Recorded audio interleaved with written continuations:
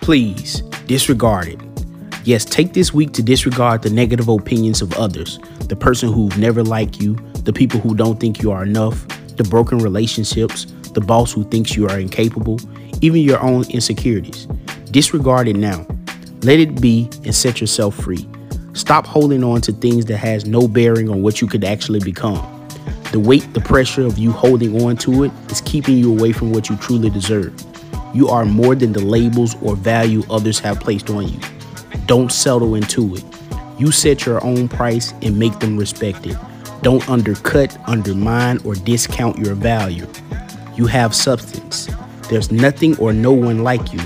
Use your uniqueness to your advantage. What you offer has the ability to change lives, and don't deviate from your greatness until the entire world sees it. Do all you can do, see it through, and I'll see you next Sunday.